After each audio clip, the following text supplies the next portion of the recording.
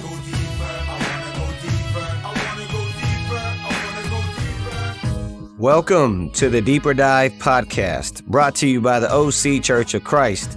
The Deeper Dive Podcast is about going deeper into God's Word, learning new insight, and taking a fresh look at the verses that impact our daily lives. Today's episode is part 3 from The Journey by Robert Carrillo. So get your scuba gear and let's dive deep into God's Word. Here's Robert Carrillo. So this class is part 3, the wall, the desert, and the dark night. You know, we've talked about transformation, and we've talked about the walls the stages of development. You know, the early stage where we discover God, where we recognize God, the stage of the life of discipleship, where we learn to live as disciples. The stage of productivity where we get good at it and we get productive and, you know, we're doing lots of things for God. And usually in that stage, and that stage can go 10, 20, 30 years, but there's these growing feelings we get, or growing discontent, or something happens that triggers us and we get stuck at a wall. We hit this wall. So we're going to talk about that wall and getting through that. And I think it's incredibly important because many get stuck there. So we're going to start with John 4, and then Michelle's going to share some thoughts on this. Let me go ahead and read it. And then Michelle, if you could share some thoughts on this. So in John 4, Jesus answered her. Remember, this is the scene of the woman at the well. He says, if you knew the gift of God and who it is that asks you for a drink, you would have asked him, and he would have given you living water. Sir, the woman said, you have nothing to draw with, and the well is deep. Where can you get this living water? Are you greater than our father Jacob, who gave us the well and drank from it himself, as did also his sons and his livestock? Jesus answered, everyone who drinks this water will be thirsty again, but whoever drinks the water I give them will never thirst. Indeed, the water I give them will become in them a spring of water welling up to eternal life. The woman said to him, Sir, give me this water so that I won't get thirsty and have to keep coming here to draw water. There's some important principles here. Michelle, would you like to, I'm kind of putting you on the spot because I didn't even know you were going to be able to make it tonight, but would you like to share some thoughts on this? Yeah, I can share, and then you can add to it or whatever. Okay. Yeah, I think I was reading this scripture the other day, and it kind of, especially, okay, I'm going to say all this. I don't know how much whatever. Okay, so in helping another region work through some things in their ministries, I'm realizing, like, sometimes you can get with a group of people and they want help for the single moms, for the marrieds, for the teens, for the campus, for the children's ministry, for chemical recovery, for a whole lot of specific things. And I of course, I want all those people to have the help that they need. And yet, at the same time, as people can list all these things, then they might even also say, but nobody wants to volunteer to help. And I think it kind of got me thinking about how obviously God wants all these needs met. He wants people cared for. But I think his answer is different than the answers we've come up with. And that's not to say we don't have a class here or there, or we don't focus on some of these needs. But I think when Jesus said, if you knew the gift of God and who it is that asks you for a drink, you would ask him and he would give you living water. And it kind of stood out to me that when we're baptized, I mean, we're told and now you will receive the gift of the Holy Spirit. And then we say, yay, and everybody shares, and we just leave the gift there all wrapped up, and we don't know what to do with him. And it kind of just made me realize that if we can really point people to what is really going to quench their thirst, what is really going to make them satisfied and filled and not thirsty anymore, it's Jesus. And I think sometimes we forget that as leaders, we forget that as people, we forget that as ministry people, that if we can teach people how to go to Jesus to get this living water, then they won't be thirsty. But if we continue to just be the well in their life, here, let me scoop out some water for you. Here's a cup. Now, that can be for the whole day and next week too. I mean, I think sometimes we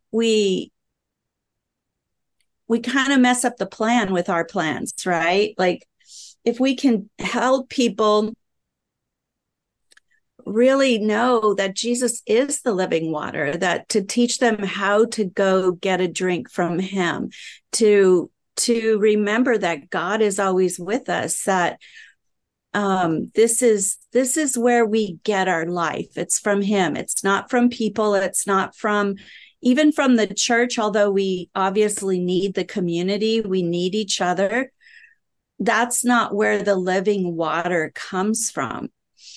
So, but I do think that it sounds, well, it's just fundamentally correct that we go to God for this living water. We go to Jesus for this living water, and we don't try to be a well in their life. Yeah. I think and the reason why we're going into dealing with the wall with this scripture as an introduction to that is because it is the most fundamental principle. It may sound obvious, like, well, of course it's Jesus that helps us. Of course it's the Holy Spirit that will get us through things.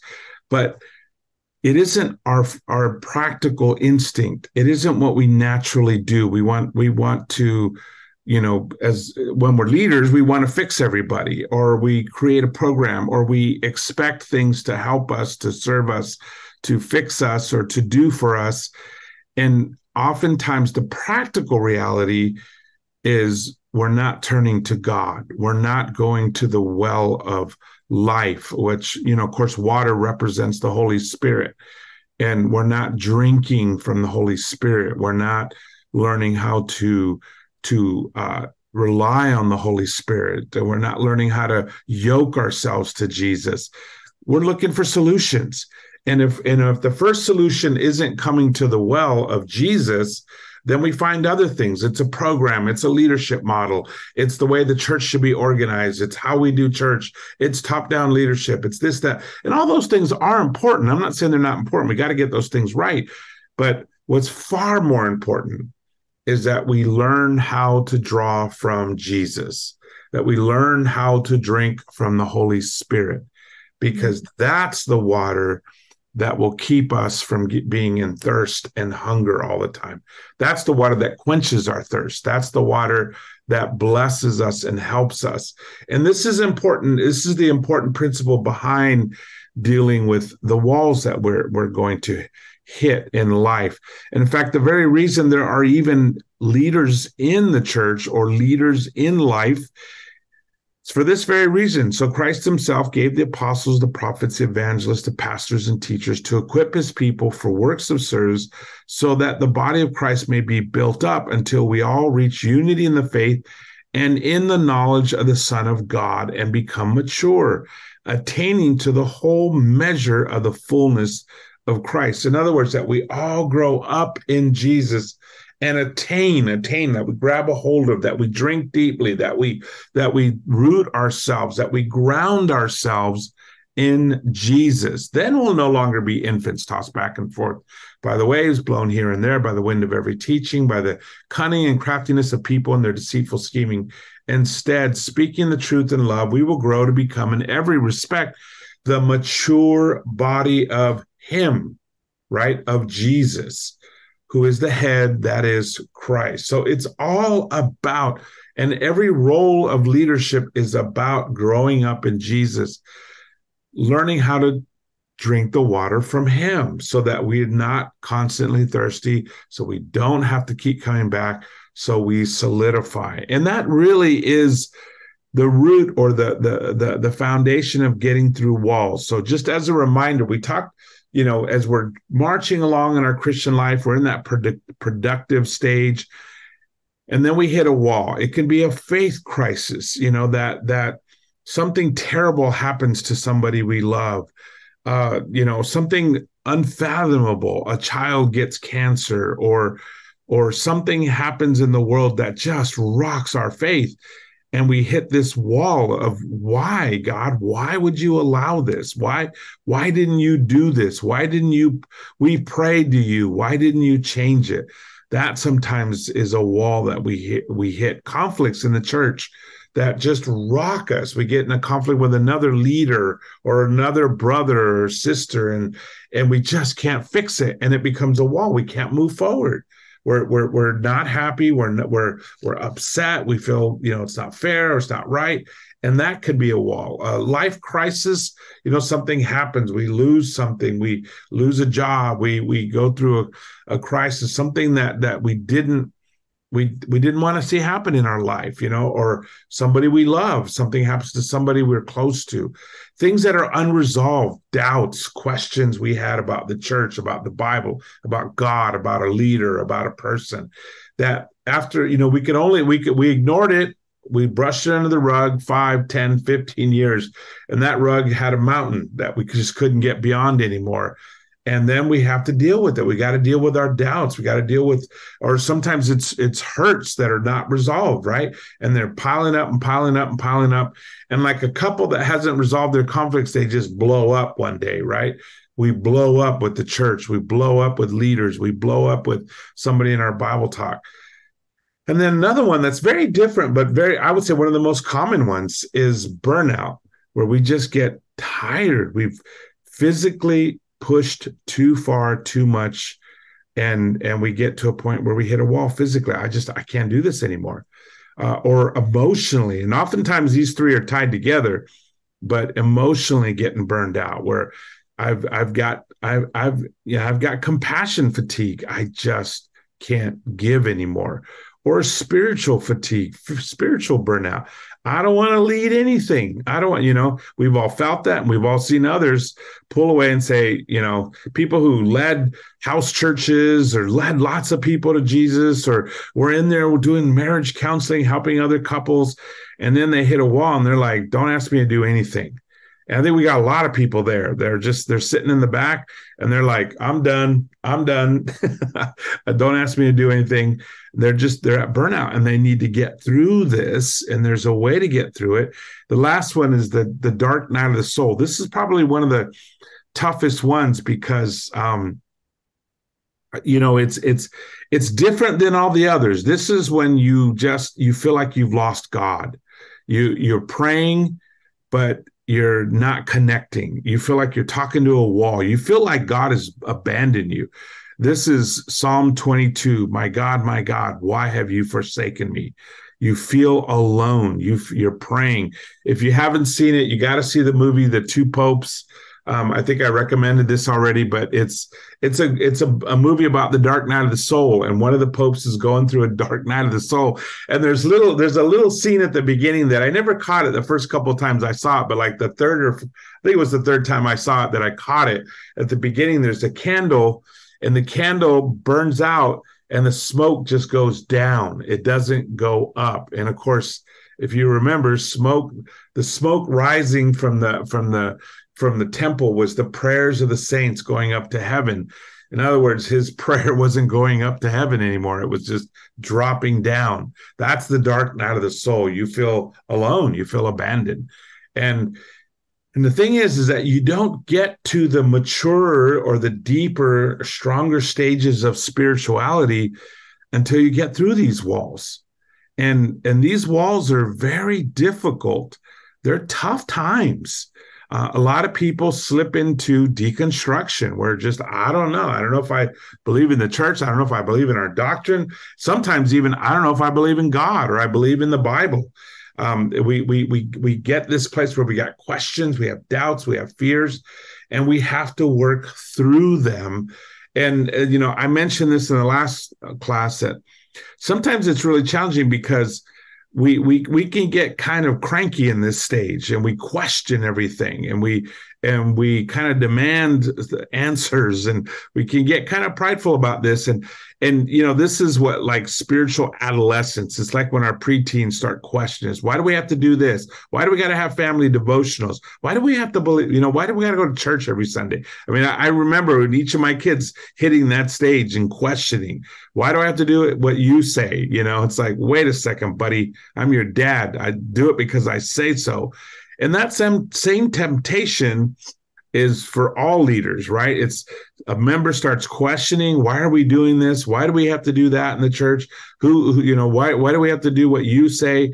And the temptation for the leaders is to come down and say, because I say so, that's why. Because we generally don't like dealing with rebellion, or deconstruction is like a dirty word, especially these days, and we're seeing it. We're seeing lots of young people deconstruct Christianity, deconstruct the church, and there's that temptation to come down on them.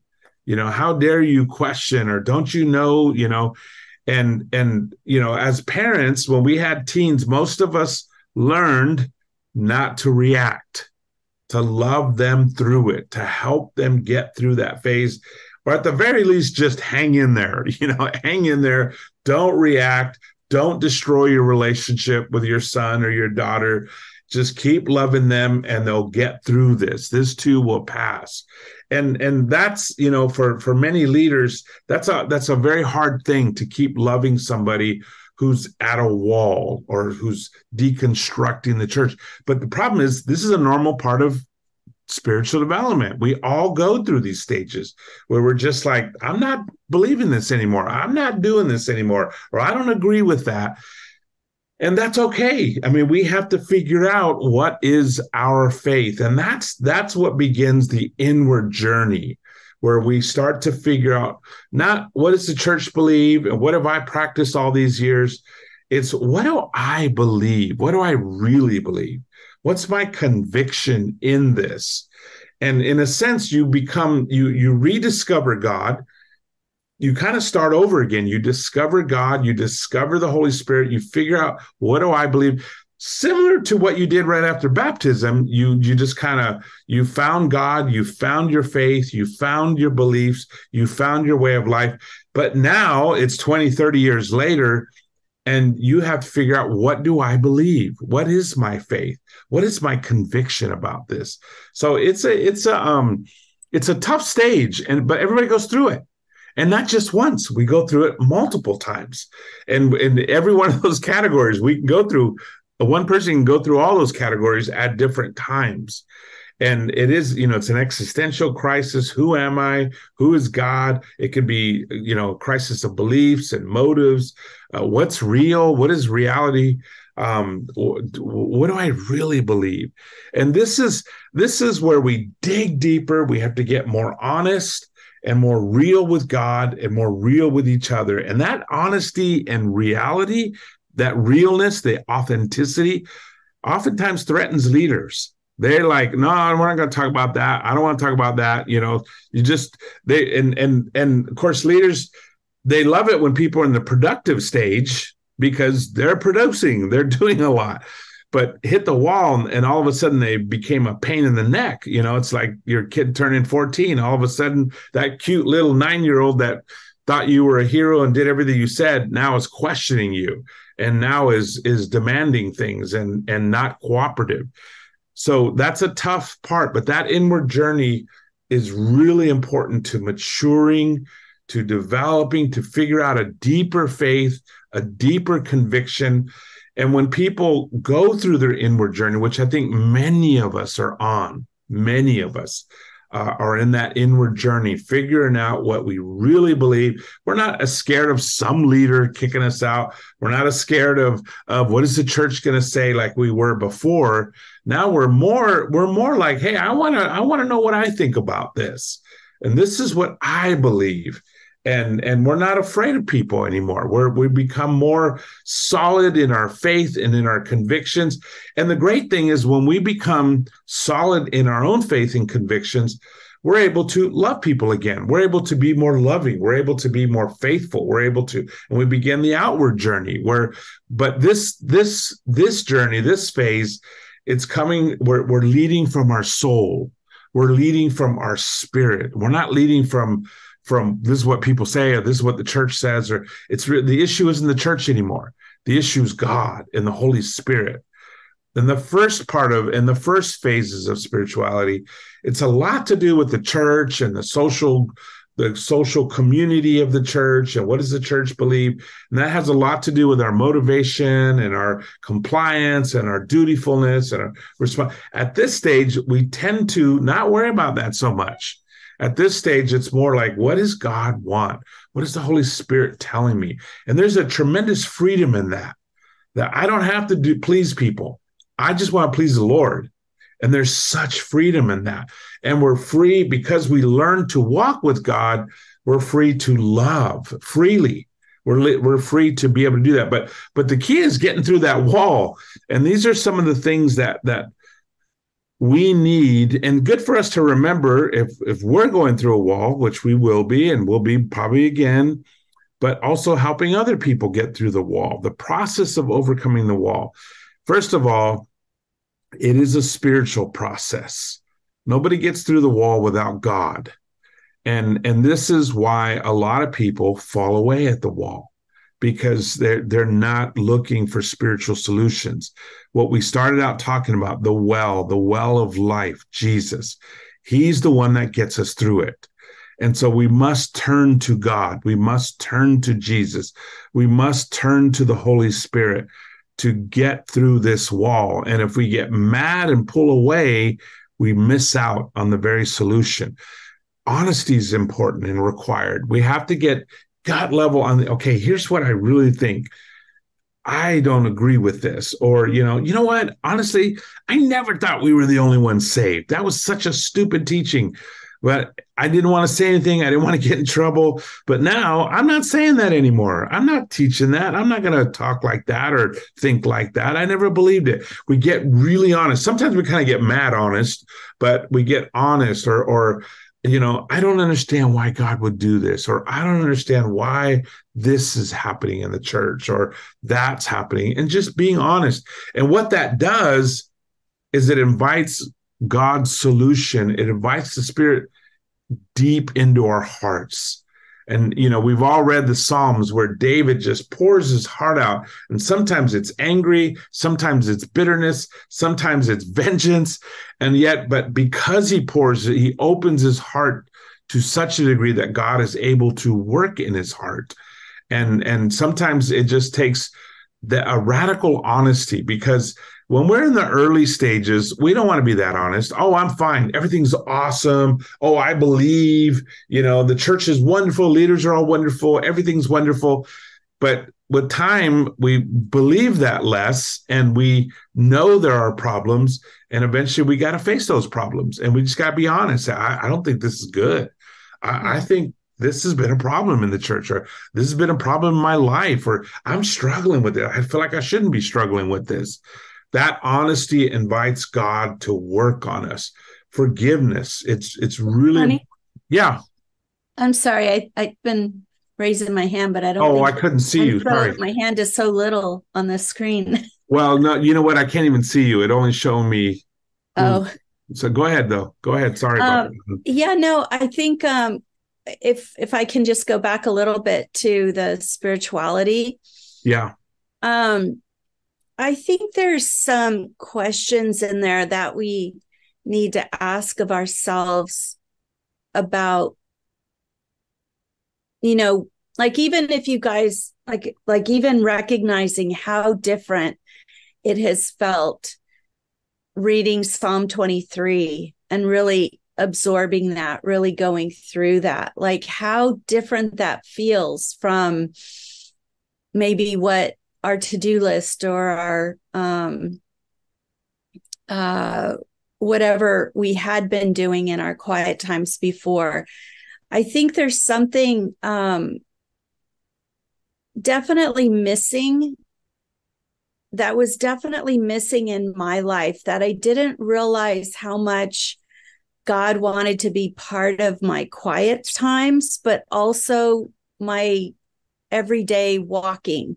Like, I think I had the idea that I would spend this much time with God in prayer in the morning. And it was always, I do feel like it was always very sincere and very, like, I feel like I really had always focused on God, but not really making space for God to answer me or to always really be able to pour out some direction or some comfort or some love. Like, I didn't really go into my quiet times expecting God to say something. And I think I felt more like I had to figure it all out as I went. And then I would get my little charge, and then I would go do all my work. And then I would come back and tell God how I did, as if he didn't know. And I think I think that spirituality, it's really looking at how do I take God with me? How do I allow God to truly help me to, like, really treat my wounds even? Or, I think what Robert was saying earlier about asking, what am I afraid of? What's behind this? And being like making space for God to really show us the answer to those questions. But then I do think also, I think someone shared that sometimes when we ask those questions, it does bring up stuff that we didn't necessarily expect.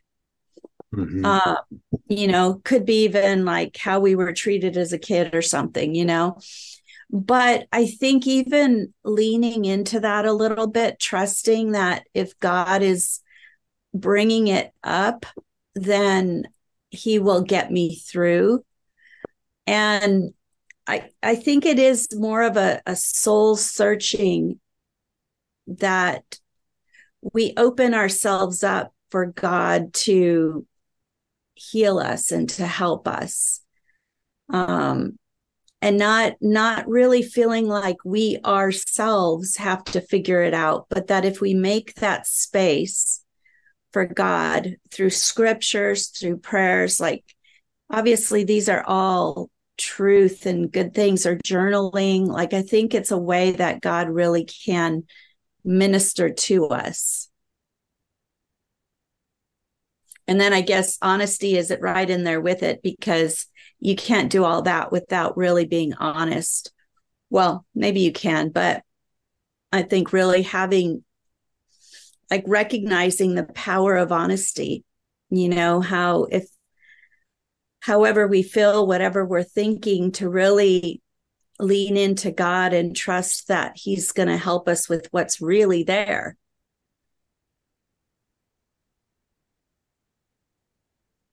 So. Yeah. And I appreciate that, because it really is, this is where things really require us to dig deep spiritually. And, honesty is a difficult thing. It's not easy. It's really facing the truth of what's happening in my heart, what's in my mind, and maybe even scary sometimes, if I've got a lot of anger, or I've got bitterness in my heart, but again, you look at the Psalms and you see David's level of honesty and being able to submit that to God, being able to work that out with God. And what it does is it brings God at a much deeper level. And there has to be forgiveness closely attached to that. We have to be compassionate with ourselves and not judgmental. And our culture and church culture, not just us, all church cultures are very much towards judgmentalism. Well, you shouldn't because, this and that, and how dare you? And the problem is it shuts down honesty. It shuts down authenticity.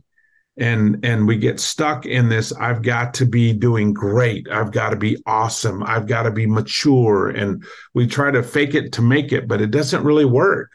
And that's oftentimes one of the walls we hit. It's just, I can't fake it anymore. I can't pretend anymore. So it's, being spiritual, being honest, being very gracious and forgiving with ourselves, acceptance and surrendering. And this is usually, a big step in getting through a wall is just surrendering to God. Okay, God, you let this happen. You made this happen, or you let it happen, or, it happened and you didn't stop it. So obviously you believe I can get through this. You believe that this will help me. And that acceptance is really important. And what can happen when we really surrender to God is we can begin to see even the value in suffering, the value in pain. Jesus was made perfect through suffering. I mean, suffering is one of those things. Nobody wants it. Nobody asks for it. Everybody avoids it. We don't want anything to do with it, but it happens, right? We suffer. And if we turn to God in our suffering, we are perfected. We are matured. Our faith is purified. We are actually strengthened through it. Actually, it's part of God's grace and mercy. And that is really needed. You wanted to say something, Michelle?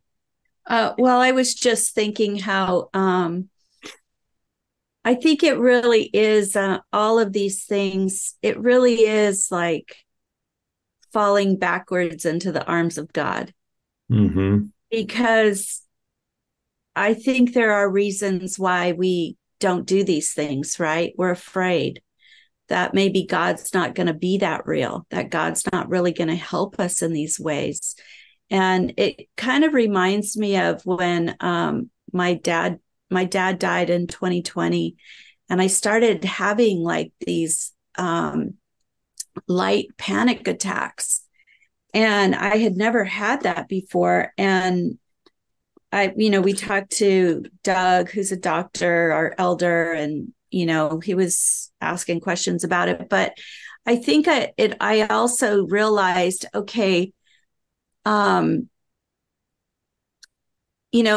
started getting like accumulating fears, like, oh no, like if I have panic attacks, we're not going to be in the ministry. And if I'm not in the ministry, Robert's not going to be in the ministry, and Robert should be in the ministry. And what will we do? And this is all we've ever done, and blah, blah, blah, blah, blah. Like really like starting to really worry about a lot of things. And then I thought, well, what if I'm like this all the time and I can't even function and I can't talk to people? And, really like starting to worry about it. And then I just thought, God, whatever your will is for me, that's what I want. And maybe I won't be that helpful for anybody in the future. Maybe this will be my future. And I want to be okay with that. And honestly, it almost like went away after I had that thought. And I'm not saying it's always that simple or anything, but I think that sometimes Satan just scares us and chases us, and we keep running and fighting and screaming and crying, everything else. But I think God, if we're remembering, God is with us, and God knows us, and God has a purpose for us, and God has a plan for us, and He wants us to come to Him, and He will help us however He sees fit. Yeah, I think there's such a comfort in surrendering to Him and His will. Yeah, these are all, keys of getting through the wall. The last one is probably the biggest one, is love. It takes a lot of love to get through a wall. It takes accepting God's love. And for some of us, that in itself is a huge challenge. that we think God is disappointed in us, especially when we're doubting or we're struggling with anger or bitterness and we know we shouldn't be, and this is kind of like where I love the story of Elijah under the broom tree.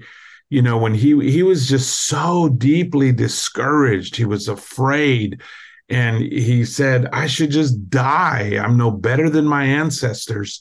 And God doesn't judge him and deal with him. God sends an angel to take care of him, and I love to share this story because it's such a beautiful story where the angel comes to Elijah and says, the journey is too much for you. I love that he says that. And I mean, Elijah's been through so much and he's done so many courageous things, but clearly he hit that wall where, Jezebel's threat, he just lost it. He lost it and he took off running. And you think, wait a second, Elijah challenged all the prophets. He'd done so many miracles. Why did he lose it now? He was physically, emotionally, spiritually exhausted. And what does God do? God loves up on him. He says, Elijah, the journey is too much. I mean, he was discouraged to the point of despairing of life.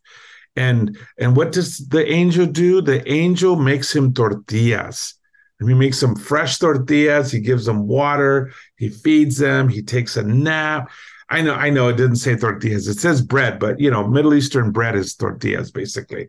And he just loves up on him. And he goes back and takes another nap. And I think sometimes we don't realize how much God loves us. And yeah, he even in our difficult, even in our ugliness sometimes, even in our anger, and in fact, it's by being angry where we see how much he loves us, or by being hopeless or being discouraged or being depressed or being that we begin to see how much God loves us. It's easy to think God loves us when we're out there doing great things and we're baptizing and we're cranking and doing all these wonderful things. But what about when we're sitting there depressed and discouraged and broken? Feeling God's love then, discovering God's love at that level is life-changing. And that's what it takes to get through this wall, is grabbing a hold of God's love and the love that people have around us. And it is oftentimes a very lonely time of life. It can be, you feel misunderstood because you've got doubts, and people that are still in the discipleship stage or the production stage look at you as, well, you're just rebellious and critical and you're so unspiritual. And you're thinking, dude, I've been doing what you do for 25 years. That's not it. There's something else going on in my life. And that's the problem with judgmentalism in general, is that we don't really know where each other are at. And so it requires lots of love to get through this. And so what is necessary? Well, you have to really grab a hold of the Father. You have to grab a hold of God and times with God. You've got to grab a hold of the Son. You got to focus your eyes on Jesus. You've got to dig deep and spend time with the Holy Spirit in quietness and solitude. You've got to have spiritual friends. You need a community around you. Friends who are spiritual, who will help you through this. They will love you through it. They will hang in there with you. And this is why it's really sad when people hit walls in the church and they have no friends. They almost always fall away because they can't get through it. They get stuck at the wall and they lose their faith. They lose their souls in this. We need lots of prayer and scripture. This is, you're discovering the power of just reciting Psalm 23. And there's 119 other Psalms, but just that one right there, boom, can change us. That's transformed my life. I recite that daily for the last 3 or 4 years, and it's totally changed my life. It's in a great way. I not like it converted me, but it's given me strength when I needed it. It's given me inspiration when I needed it. And the time to be in solitude, to just be with God, and time to rest. This is really important because it's that jar, that jar of river water that's swirling with mud. It settles, the water clears. Sometimes that's part of getting through the wall, is being able to rest and let ourselves calm down, let ourselves be still, and let things become clear and good. And that is just a vitally important part of it. So these are some of the things that get us through the wall, and for us to remember when, somebody we love is also struggling. And that what really, we move towards a life of love, which is the final stage where final stages of spirituality, which they're also called sometimes the convergent stage, where everything comes together. The difficulties, the challenge, the pain, the suffering, the joys, the victories, we begin to see how this all works as part of our journey. And of course, this is God's gift to us to learn to live a life of love, a life of joy, a life of peace, a life of patience, of kindness and goodness and faithfulness and gentleness and self-control. That this is the end game here. So we have to get through the wall sometimes, and guess what? It's really a spiral, because you'll come back around to another wall. But the good news is we get better and better at getting through the wall, because we learn these patterns of grabbing a hold of God, of holding the God's unchanging hand, and prayer, and gathering friends around us, or having somebody to talk to. And we get better at this for ourselves and, of course, for everyone else. So I end with this scripture that we've shared before. What you are is God's gift to you. What you become is your gift to God. Oh, I'm sorry. Did I say it was a scripture? Sorry. It's a quote. So we'll stop there. Thank you, Robert. Our next episode will be part 4, titled Spiritual Discernment. Thanks for listening to Deeper Dive by the OC Church of Christ. If you want to get connected to us or want to donate to the program, go to our website, occhurchofchrist.com, or through social media at the OC Church. Join us next time for part 4 of the journey.